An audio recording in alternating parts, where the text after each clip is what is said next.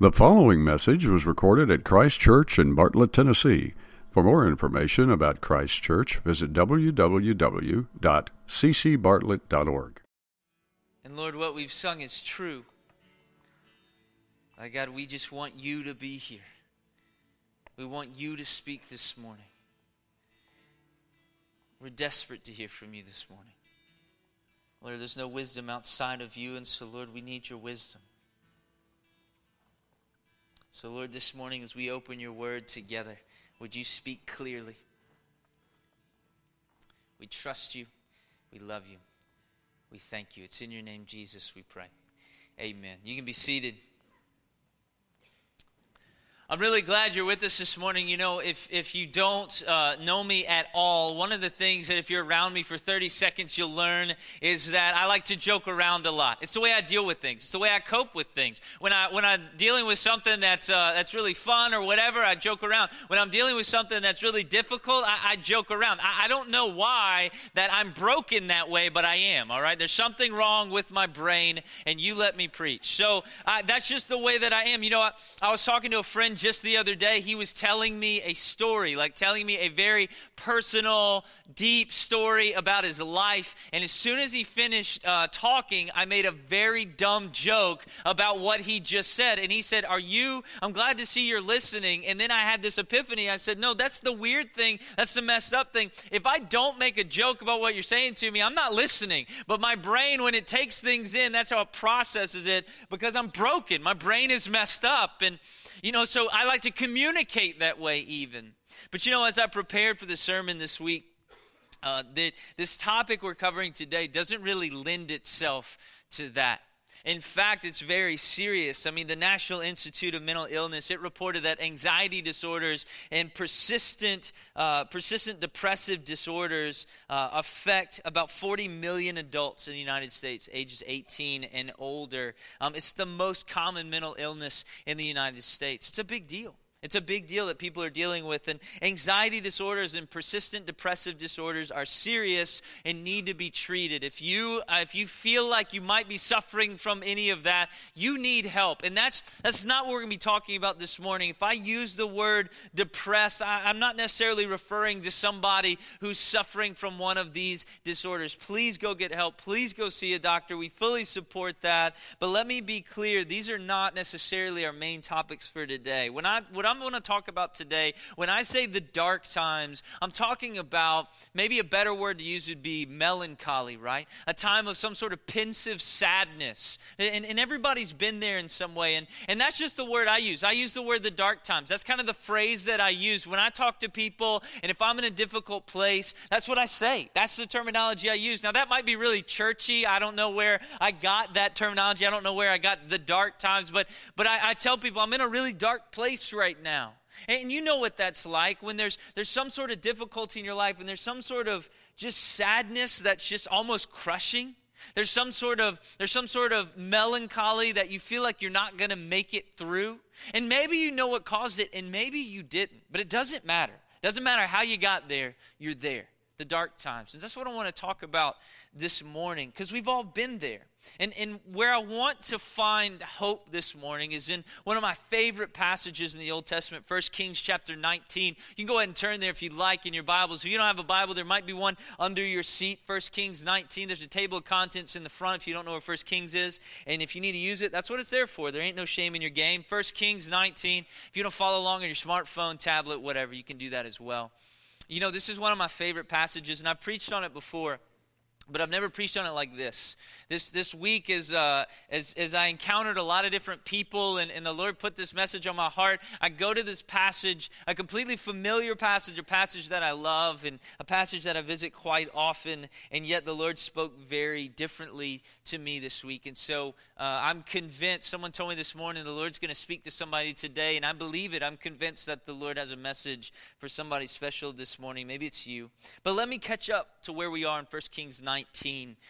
We're looking at a guy who's one of my favorite Old Testament characters. His name's Elijah, one of my absolute favorite dudes in the Old Testament. At this point, he's defeated the prophets of Baal, literally called fire down from heaven. That's a pretty baller move. Then after that, he brings rain back that he started. He starts this drought, and then he brings it back, right? Or the Lord does through him, which is pretty incredible. And then he tells the king, hey, king, look, I'm going to bring all this rain. You better get in your chariot. You better head back to the palace. And then it says that the Spirit of the Lord came upon Elijah. He kind of hikes up his robe and then outruns the chariot, okay? He Usain Bolts it back, all right? Are you with me on this? So Elijah's like a really, really incredible guy. And that's where we pick up in 1 Kings 19. He just beat this chariot on foot, which is pretty awesome. And here's what happens. King Ahab gets back. He talks to his wife Jezebel. He goes, you would not believe what happened out there. And so he tells her everything. He says, look, Elijah, he brought the rains back. That dude, he outran me, all right? Like, he needs a sponsorship. I don't know, Nike, Under Armour, whatever, but that dude is fast, and he outran me back here. But also, I really hate to tell you this, baby. I know you're a big fan of Baal and all, but he didn't really show up. Elijah challenged our prophets, and he told us to make an altar and then to call fire down, to call Baal to have fire show up. And baby, I don't know how to tell you this. I love you. You look so pretty today. I don't know how to tell you this, but Baal didn't show up. And then Elijah, he actually got his altar really wet. And I thought, well, what an idiot. This is going to be real easy for us. And then he just talks to God like one time, and Jehovah showed up, and fire came down, and baby, I don't know how to tell you this, but he killed all these prophets of Baal because he won, and we made the bet, all right? We made the bet. We said, no, our God's real, and Elijah said, let's just settle this, and baby, I don't know how to tell you this, but all these people that serve the God that you're all about, your God didn't really show up, and Elijah killed everybody. Okay, I'm going to go over here now, okay? I'm going to go watch some TV. And so Jezebel is furious. She's furious. And so she immediately gets a messenger, right? It's kind of the things we do today now, like, right, when you send a text, when you're angry, you don't think about it, you just text it out, right? That's exactly what she does. She grabs a messenger, and she says, you go find Elijah, and you tell him I'm going to kill him. And if I don't kill him by tomorrow, may the gods do to me what he did to all of those people, all right? So I'm going to kill that guy. You send out that message. So Elijah's sitting there. He gets this message come in. Hey, just a messenger. Jezebel's going to kill you. Okay, bye, right? And so he gives him this message, and Elijah is terrified. He's terrified. Now, why? I mean, he just called fire down from heaven. He just outran a chariot. I'm fairly certain he can outrun Jezebel, right? Like, what in the world is happening? But Jezebel, her threat is not idle. We see in the earlier chapters of 1 Kings that she killed a lot of the prophets of God.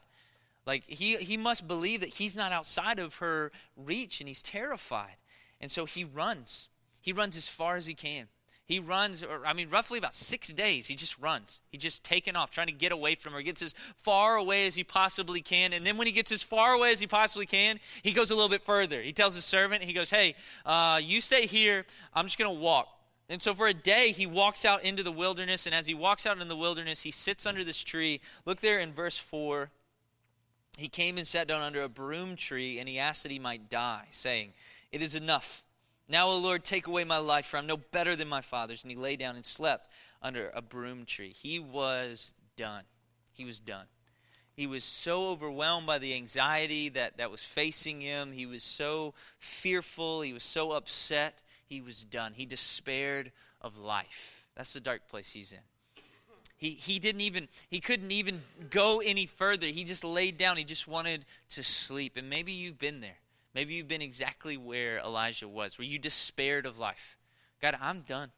I don't want to do this anymore. I'm not saying that you're suicidal. I'm not saying that you're going to try to take your life, but I'm saying that in that moment, you despaired of life. I don't want to do this anymore. God, I don't want to do this anymore. If this is it, if something doesn't change, just take me. I'm done. And so he just lays there waiting for God to take him. But God sends his own messenger. Jezebel sent one. God said, fine, I'll send one too. Look at verse 5. And behold, an angel touched him and said to him, arise and eat. And he looked, and behold, there was at his head a cake baked on hot stones in a jar of water. And he ate and drank and lay down again. So God at that moment had a choice. Elijah says, kill me. And God says, I don't think so. So he sends his messenger. He wakes up. He has that meal waiting for him, this hot meal ready for him. He wakes up, he eats it, and he goes back to sleep. He rests again. Again, Elijah's still in this place of despairing. There's still this, he doesn't even want to do anything. Maybe you've been there. Maybe you are there right now. We're in this place of melancholy where it doesn't matter. You're not motivated. You don't want to move. You just want to sleep. I know I get like that in times of darkness. And so the angel comes back and he wakes him up again. And look at verse 7. He says, "Arise and eat, for the journey is too great for you." And so he rises and he eats. And then what does it say? It says that he travels for 40 days and 40 nights to the mountain of God. He travels there on that one meal. That is a heck of a power bar. But whatever it was that got him there, God sustained him. He provided for him, and he gets to the mountain of God, and he goes into a cave in the mountain of God. This is the same mountain that Moses met with God. It's the same mountain that Moses saw God. It's the same mountain that the 10 Commandments were given to him. And so he goes into this cave. Elijah goes in this cave, and the Lord says, "What are you doing here, Elijah?" Listen to his reply. Look at verse 10. He said, "I've been very jealous for the Lord, the God of hosts. For the people of Israel have forsaken your covenant, thrown down your altars, killed your prophets with the sword. And I, even I only am left, and they seek my life to take it away." He's saying, all is lost. I'm all alone. I've served you faithfully. No one else will serve you. All the prophets are dead. So God says, you come out here, stand at the edge of this cave, and you meet with me. Come see me. And so what happens next? Well, a great wind comes over the mountain. But God wasn't in the wind. A great earthquake happens and shakes the mountain, but God's not in the earthquake. A great fire comes and covers the mountain, but God wasn't in the fire. And then it says that a low whisper speaks, a still small voice speaks. And Elijah recognizes that's God's voice. So he covers his face and comes to the edge of the cave. And God asks again, "What are you doing here, Elijah?" Elijah responds the same way, the exact same way. He says, I'm the only one left. It's all over for me. There's nobody else out there. Why in the world does God do this? Why does he ask this question? What are you doing here? Then put this display on, right? You have this, he tells him, come see me, come meet with me. And we see the earth and the earthquake and the fire, and we see the wind, and then he hears this still small voice. Why does he do all of that? To ask the exact same question. And I think he was hoping Elijah's answer would change. I mean, his answer is what? His answer is about complaining. His answer is about fear. There's no confidence in Elijah as he speaks to God. And maybe God wanted to remind him of his power and his presence to fill him with confidence. Remember my power, Elijah. Remember that I've been with you, Elijah. Remember that I'm still with you, Elijah. Remember all the great things I did through you and for my people, Elijah. Now what are you doing here?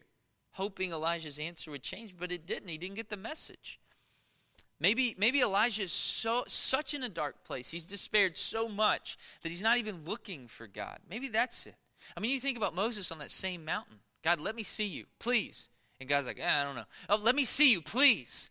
And then we see this strange thing happen where God says, fine, I can't reveal my full self to you because you can't see me and live. So I'll cover you. I'll put my hand over you. I'll hide you in the rock. And when I pass by, I'll remove my hand so you can see my back. Now, God is spirit. I'm not saying that he's got a back or a hand or anything like that. But in some way, God covers Moses up, passes by him, and gives him some sort of revelation of himself. Moses gets to see something of God that no one else living on that planet at that time has seen. He gets to see that. Really incredible thing. God tells Elijah, come out of the cave and see me, and Elijah doesn't move. Elijah waits. And this storm happens, and fire, and all this other stuff. And then when God does show up, when he hears God, he covers his face and comes forward. It's almost a move of fear. I think he was so dark in that dark place. I don't know if he was even looking for God at this point. But regardless, the Lord instructs him. Look at verse 15. And the Lord said to him, "Go, return on your way to the wilderness of Damascus, and when you arrive, you shall anoint Hazael to be king over Syria, and Jehu the son of Nimshi you shall anoint to be king over Israel, and Elisha the son of Shaphat of Abel Meolah you shall anoint to be prophet in your place. And the one who escapes from the sword of Hazael shall Jehu put to death, and the one who escapes from the sword of Jehu shall Elisha put to death. Yet I will leave 7,000 in Israel, all the knees that have not bowed to Baal, and every mouth that has not kissed him." So God reveals to Elijah, I've still got work for you to do, bud. It is not over.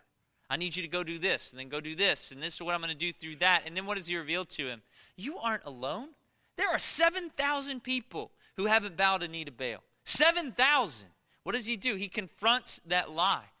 And if you continue in the chapter 19, it ends with Elijah going to find Elisha, going to find ultimately his replacement, who ends up assisting him. And so I want to answer 3 questions this morning through this passage. 1, what do we learn about the dark times from 1 Kings 19?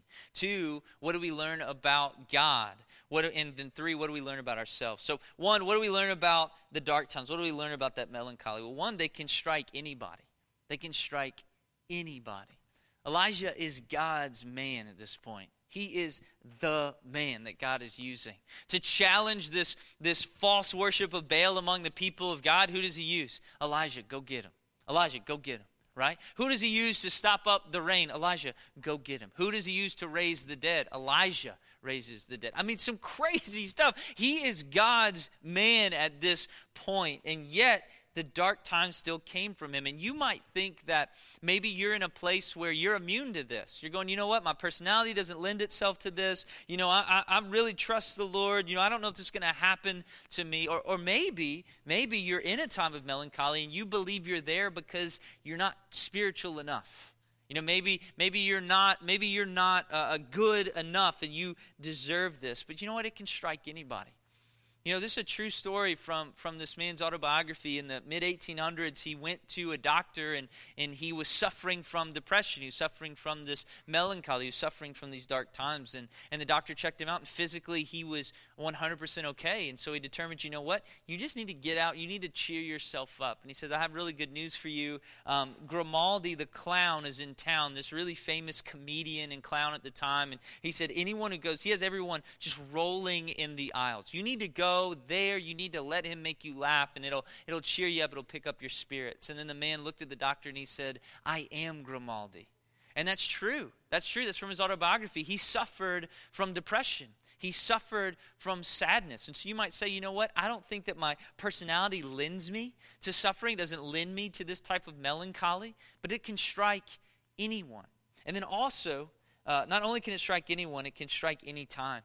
You talk about a spiritual high. You ever been on a spiritual high where you and God were like this? You know what I mean? Like you thought that maybe if you looked over your shoulder quick enough, you could see him. You know what I mean? You could catch a glimpse of him. Like you were like that. Maybe it was some sort of retreat you went on with the church. Maybe it was just some experience you had, and then God did something great in your life, and it was just the best time ever. Well, you know what? I see your best time ever with God, and I raise it with Elijah. Do we need to recap everything he just did, all the things that God did through him? He just ran a 5K in 30 seconds with God's power, okay? Like he really knows God. This is really incredible. He is in a very, very wonderful place with God, and yet Jezebel threatens him. He's afraid, and this single fear snowballs out of control.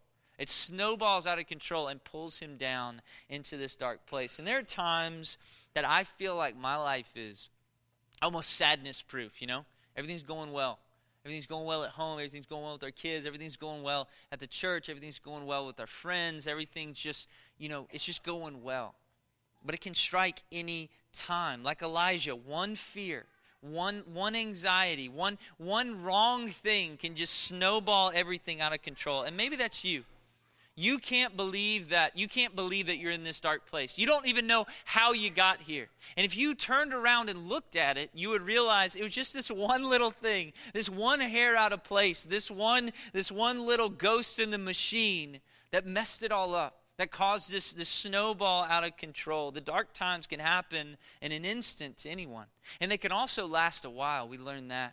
You know, Elijah suffers in this darkness before he speaks to God. From the time he runs to the time he sees God, it's about 2 months. It's about 2 months of this suffering. You ever had a bad day? Or maybe it wasn't your week, your month, or even your year. Anybody? All right, anyway, maybe you've had a difficult time. Friends, check it out on Netflix, pretty good. Maybe you've had a difficult time. And maybe you thought, you know what? The right song going to snap me out of this. The right experience at church going to snap me out of it. the right whatever, the right equation, whatever it is, it's just going to snap me out of it. But the reality is it can last a while. I mean, 2 months later, Elijah's still here. He's still in this dark place. And maybe the same is for you. We learn that it can last a while. We also learn that they're serious. What was Elijah's response to this melancholy? God, I'm done. I want to die. I know there have been mighty things that have happened. You've used me in incredible ways. I'm done. I'm not useful anymore. It's over. I just want to lay down. I just want to sleep. Every time the angel of the Lord wants to speak to Elijah, what does he have to do? He has to wake him up. He's not only is he saying, you know what, I'm ready to die. I'm not useful anymore at all. And it's a serious time, and it's nothing we can just ignore. It's nothing we can just say, you know what, let's just be passive here. It'll pass, whatever. No, this is something we should face. If you're in that difficult time, you're in that dark place, let's face it, because they're serious. And the last thing, we learn they're supported by lies. What's Elijah's response to God when God says, what are you doing here? He reveals that he believes something that's not true.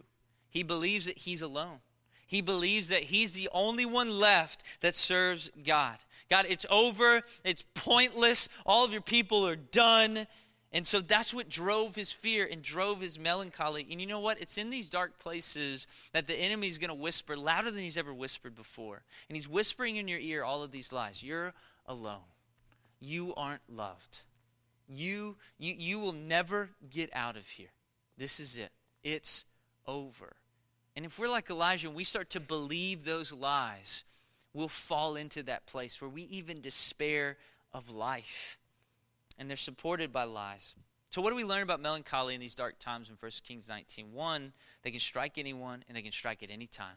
We've learned that they're serious. We learned that they can last a while. We learned that they're supported by lies. Now, what do we learn about God? Let's get to some good news. What do we learn about God? One, we learn that God may be silent, but he's not absent. May be silent, but he's not absent. We see that Elijah runs for a week. He runs away from Jezebel. He's terrified. He's got to get out of here. We don't see any interaction between him and God for that week. We don't see any time where God says, hey, Elijah, stop. Hey, stop, turn up, stop. We don't see any of that. We see Elijah just run and run and run. But then when he stops and when he lays down, who's there? God's right there. He ran as far away as he possibly could from Jezebel, and then he kept running. And who was there? God was there. Then we see that he walks for 40 days. 40 days. We don't see any interaction between him and God for those 40 days. But when he gets to the mountain, who's there? God's there. God's there. It's easy in our lives to equate the silence of God with the absence of God. But that's a lie. That's another whisper of the enemy. You know, it reminds me, when I put my kids to bed, sometimes our oldest, our 6-year-old, and then our twin 4-year-olds, one of them's here right now. What's up, Jude? Cool, not paying attention. All right, so when we put them to bed, they have bunk beds. They have like 3. There's a bunk bed, and then there's like a trundle bed. Isn't that what that's called? The little pull-out or whatever? I call it the hobo bed. So we pull out the hobo bed, and my daughter sleeps on that, and Jude sleeps on the bottom one, then Max sleeps on the top. And what they always try to do, they always try to sucker one of us into laying down with them for a minute. Which if you know what that's like, you know you put your kids to bed at 8, and then if you lay down with them, what happens? You fall asleep, and then you wake up at 9, and then you're up at 2 o'clock going, what other Netflix shows have I not watched yet, right? And so they try to do that to us all the time. Well, the other night it worked. And so they said, would you lay down with us? I said, fine. So I got up on the top bunk with Max, and I lay down up there with him. Well, my boy Jude is here today, little sweet boy, and he talks a lot. He's a chatterbox, right? He's a real shy kid. Aren't you shy? You shy? Yeah, all right. He's about to pee his pants. So anyway, he's a shy kid. But if you can get him talking, he just gets these moments, and he just talks and talks and talks, and he just talks about the sweetest stuff and just all these stuff. And so anyway, we were laying down, and he was talking. And so his bunk is under Max's, so he can't see me, but he's just, Daddy, can Jesus hear us right now? Yes, son, he can. Okay. Go to sleep. Okay. Daddy, why is it dark? Because it's nighttime, son. We need to go to sleep now, all right? Let's just go to sleep. Okay, Daddy, okay. Daddy, you love me. Yes, Jude, right now you're testing it, you're pushing it, but yes, I do love you. Please go to sleep. So at a certain point, I realized I'm just not going to respond. I'm keeping this conversation going. And so I just stopped responding, hoping he would think like I was asleep. He'd go, Daddy, and I'd just be silent. Daddy? Daddy? Daddy! Daddy! And he starts freaking out. He starts screaming, Daddy. And so at this point, I'm angry because I'm thinking he's yelling at me. And I lean over and I go, what? And then he goes, oh, I thought you had left. And so he thought that because I was silent, that I had somehow snuck down the steps past him and gone out the door. He thought I was gone because I was silent. And the enemy says the same thing to us. He's silent, therefore he's gone. But look at God's word. Hebrews 13:5 says this, I'll never leave you nor forsake you. And Jesus said it himself. He said, I'm with you always, to the end of the age. Wherever you go, I'm with you always. God's silence never equals his absence, not for his people. He can't leave you. He promised he wouldn't. The second thing is that God strengthens us. When Elijah laid down to die, because he had said he had had enough, God did what? He provided food to strengthen him. Elijah didn't ask for the food. He didn't. He wanted to die, but God provided strength for him anyway. Then when the journey was too much for him, what did he do? He provided a supernatural strength to him to get through that. And have you ever been in a time of difficulty? You've been in that dark place, that time of melancholy, and you said, I can't make it. Well, let me tell you something. Maybe you can't. Maybe you can't. On your own strength, you can't. But you know what our God does? He always shows up for his people. And he provides a supernatural strength to endure. You know, it reminds me of the story, Horatio Spafford. I'm sure you're familiar with the story. A lot of you are, I'm sure. Who his wife is on this transatlantic ship ride with their 4 daughters. And the ship begins to sink and his 4 daughters drown.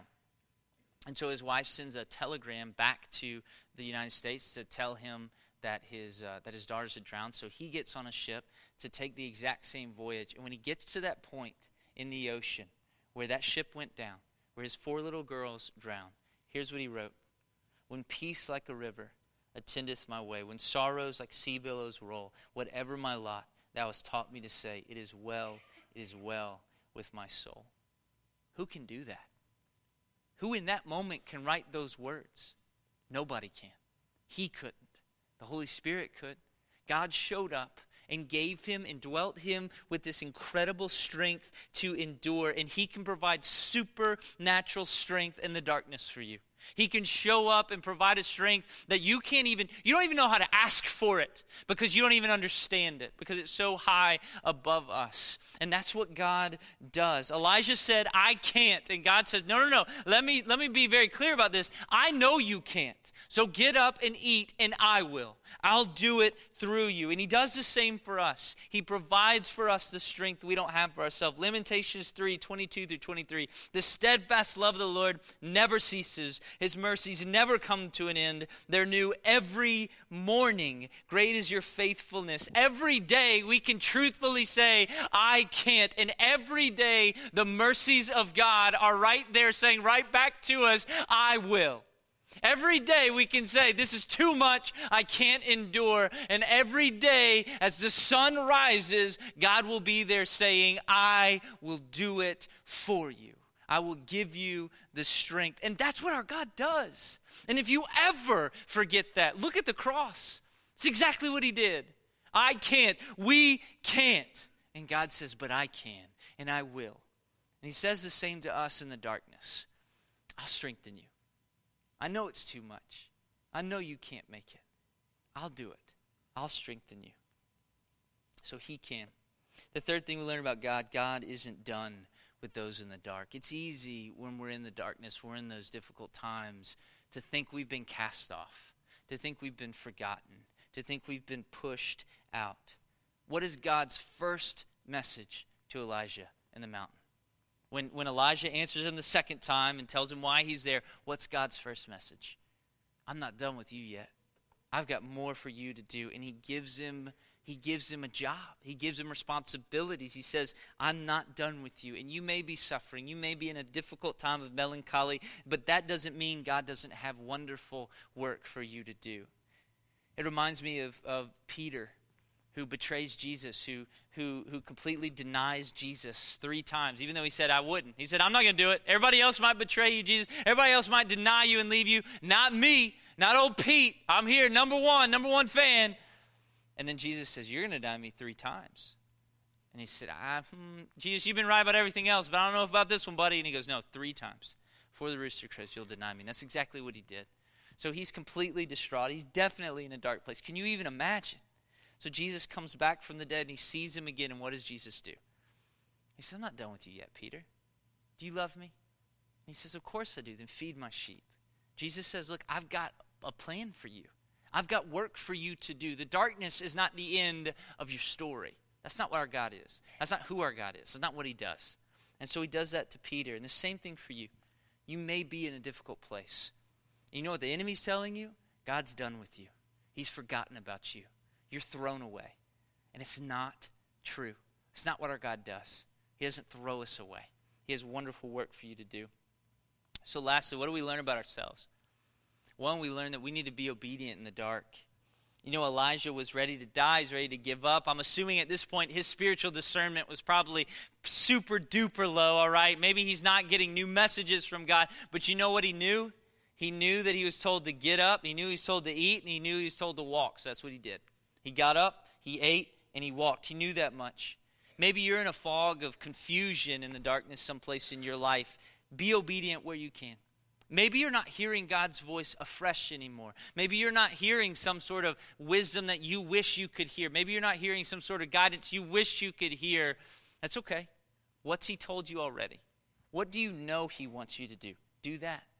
I had a place not too long ago in my life where I would say I was in a dark place, where I was in a difficult place, where I was sad, I was unmotivated, I was in a spiritual fog. I didn't know necessarily maybe what God wanted me to do with this certain thing in my life or how to move forward with this in my life. But you know what I did know?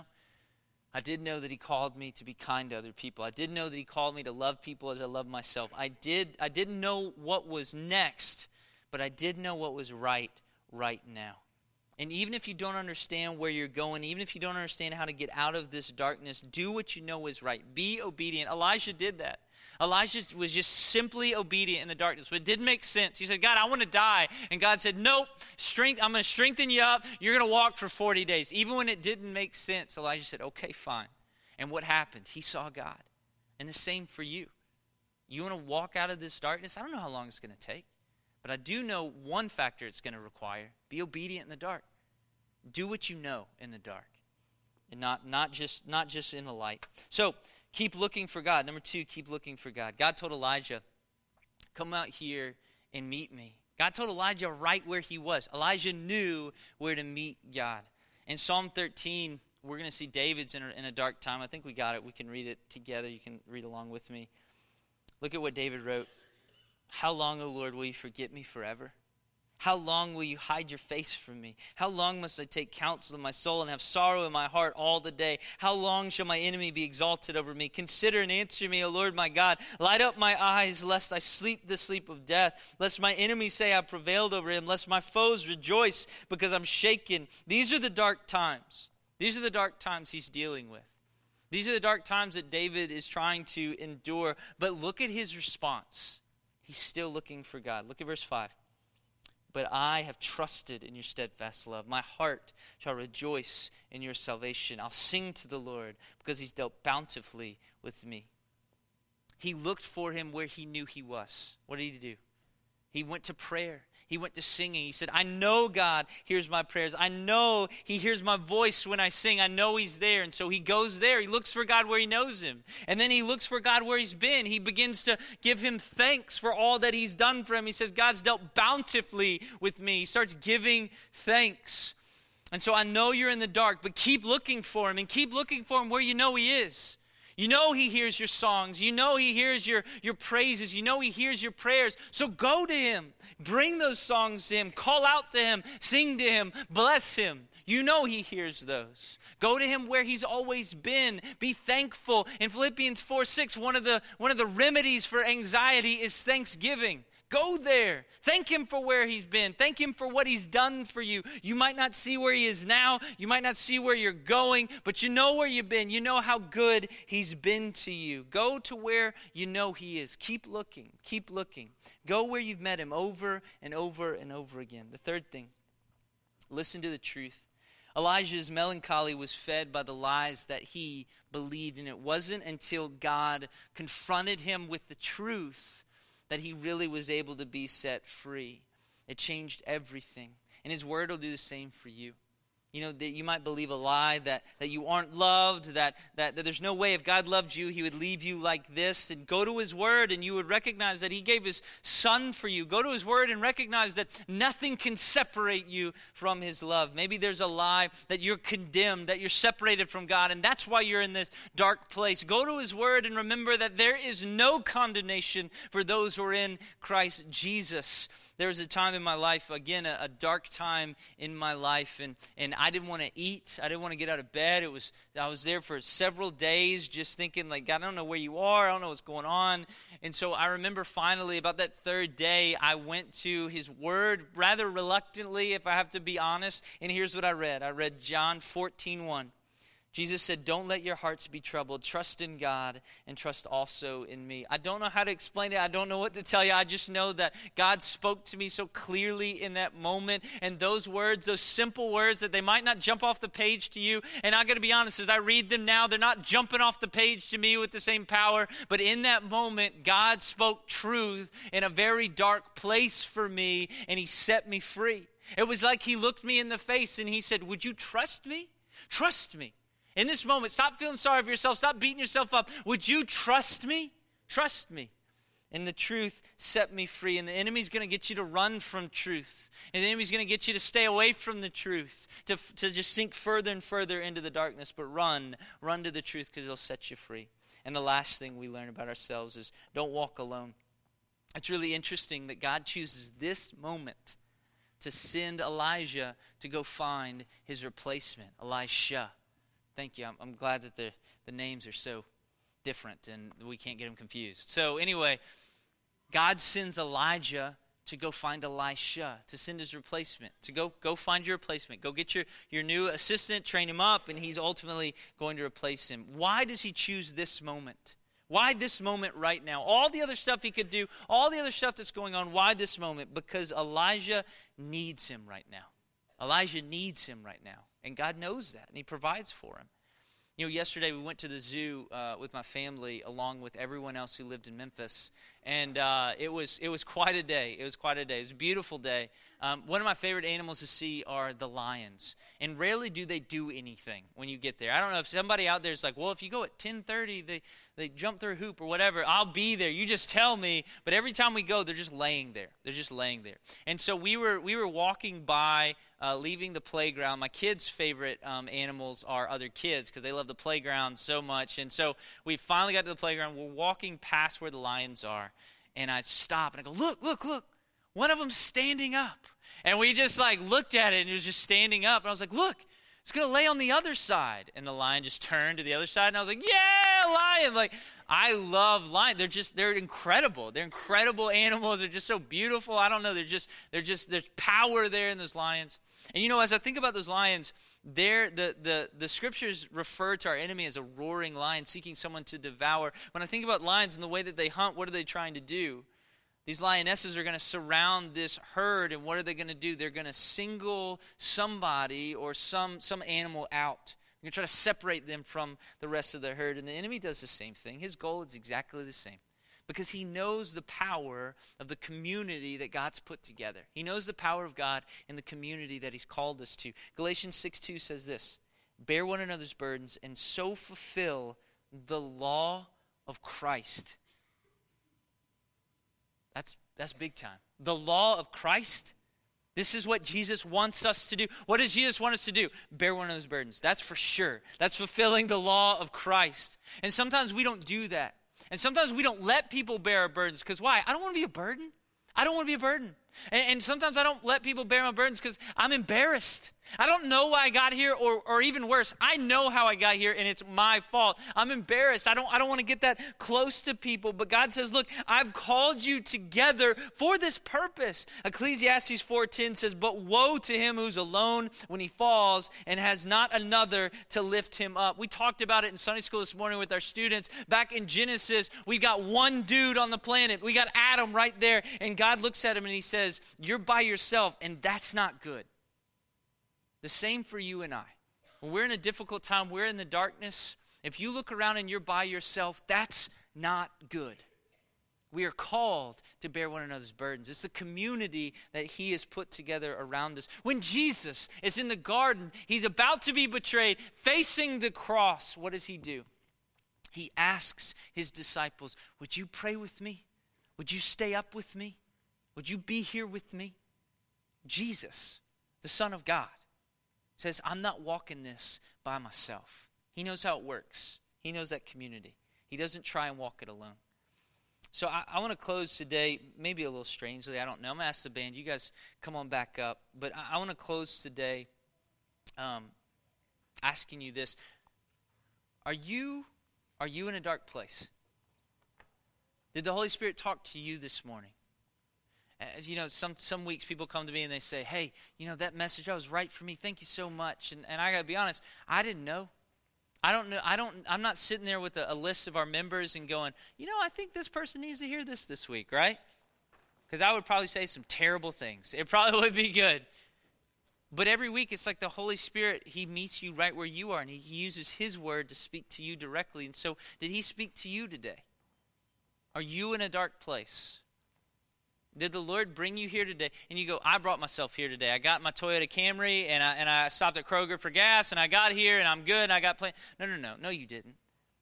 Our God is sovereign. He's in complete control. If you're here today, he brought you here today. No, my cousin Gary, he wouldn't leave me alone. I had it. No. God brought you here today. Is he speaking to you? Are you in a dark place? There's no reason for you to be there alone. It's not God's plan. It's not God's design. It's not for your good. It's not for your joy. It's not for your strength. You are not meant to be there alone. You might have walked in here alone in that dark place. But listen to me. Listen to me. There's no reason to walk out of here the same. You don't have to walk out of here by yourself. So I want to close. Maybe it'll be weird. But, you know, my brain's broken. I'm weird. I'm going to ask Angela. I'm going to ask my wife. Angela, would you come right here? I'm going to ask if you're in a dark place. Oh, and Jude. Excellent. My helper.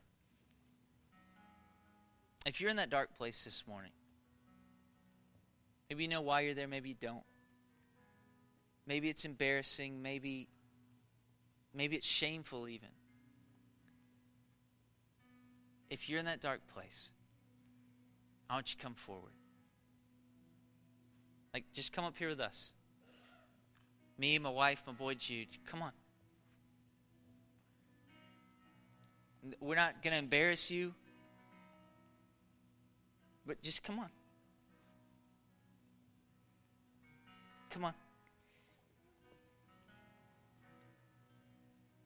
Come on. If you're in a dark place, get up here. No one's judging. No one's trying to make you feel weird. No one's trying to call you out. But we're not going to walk alone. Not anymore.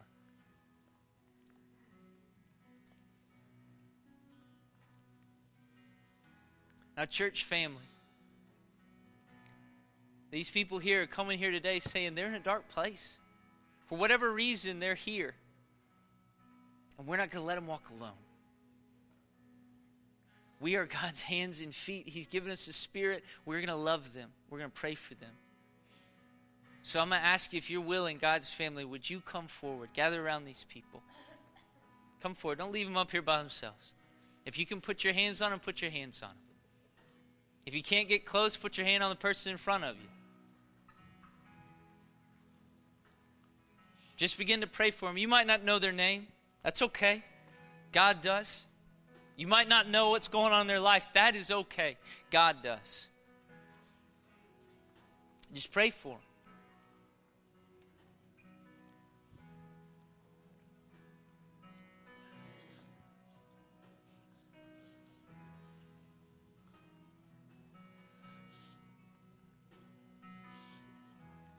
God, we thank you that you've called us to a full life. Jesus, you came to give us life and life to the fullest. And God, I have brothers and sisters here today who are in a dark place. And the enemy's trying to pull their joy away. The enemy's trying to crush them. The enemy's trying to isolate them. But God, today, may they know that they're not alone. Would you fill them with the comfort of this community of believers you've put around them? May they know they're not alone. May they know that you are right there with them. Nothing can separate them from your love. Nothing. Height nor depth, angels, demons, principality, nor things present, nor things to come. Nothing can separate them from your love. Nothing. Not this darkness, not this difficulty. Nothing. You're with them, and you love them, and you'll strengthen them. And every day when they wake up, as sure as the sun comes up, your mercy for them that day is new, and they will endure. Because you're good, and you're with them, and you're not through with them. No one here has been thrown away. You're not through. You have work for them to do yet. God, thank you for your love. Lord, help us as a community of believers as well to surround the people in our lives and in our community who need us the most.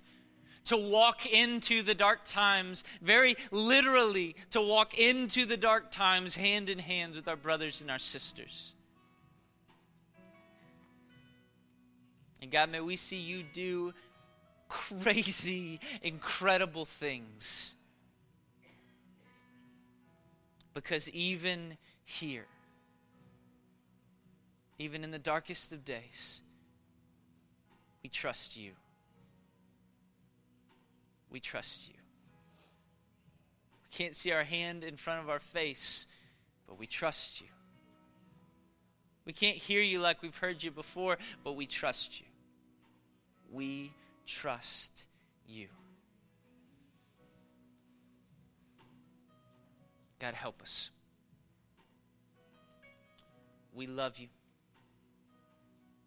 Thank you so much for your love for us. You're so good. It's in Jesus' name. Amen. Amen.